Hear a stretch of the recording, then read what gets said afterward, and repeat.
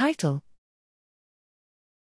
Neurophysiological correlates of somatosensory tinnitus modulation. Abstract. Background: tinnitus is the subjective perception of a sound without a physical sound source.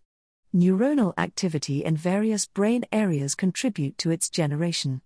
Research has highlighted somatosensory processes associated with tinnitus. We here investigate if differences in tinnitus perception mediated by the somatosensory system are reflected in brain oscillations. Methods: 24 tinnitus patients performed relaxing versus straining exercises with their jaw. After each condition, participants' brain activity was measured with magnetoencephalography and participants rated tinnitus loudness and annoyance on visual analog scales. Brain activity was contrasted for the strained versus relaxed state on sensor level using a cluster-based permutation test. Derived significant clusters were localized using a beamformer approach.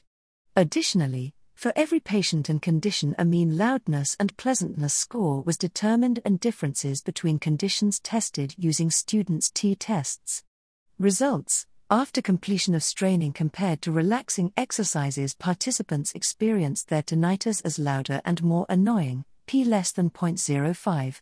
Tinnitus worsening was accompanied by a significant increase of gamma power, 32 to 46 Hz, showing up mainly in right secondary auditory cortex, and a significant decrease of alpha power, 7 to 14 Hz, peaking in left and right sensory motor cortex after completion of the straining versus relaxing exercises.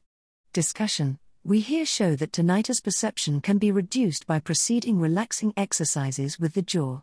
Tinnitus improvement is accompanied by reduced auditory gamma power and increased sensory motor alpha power.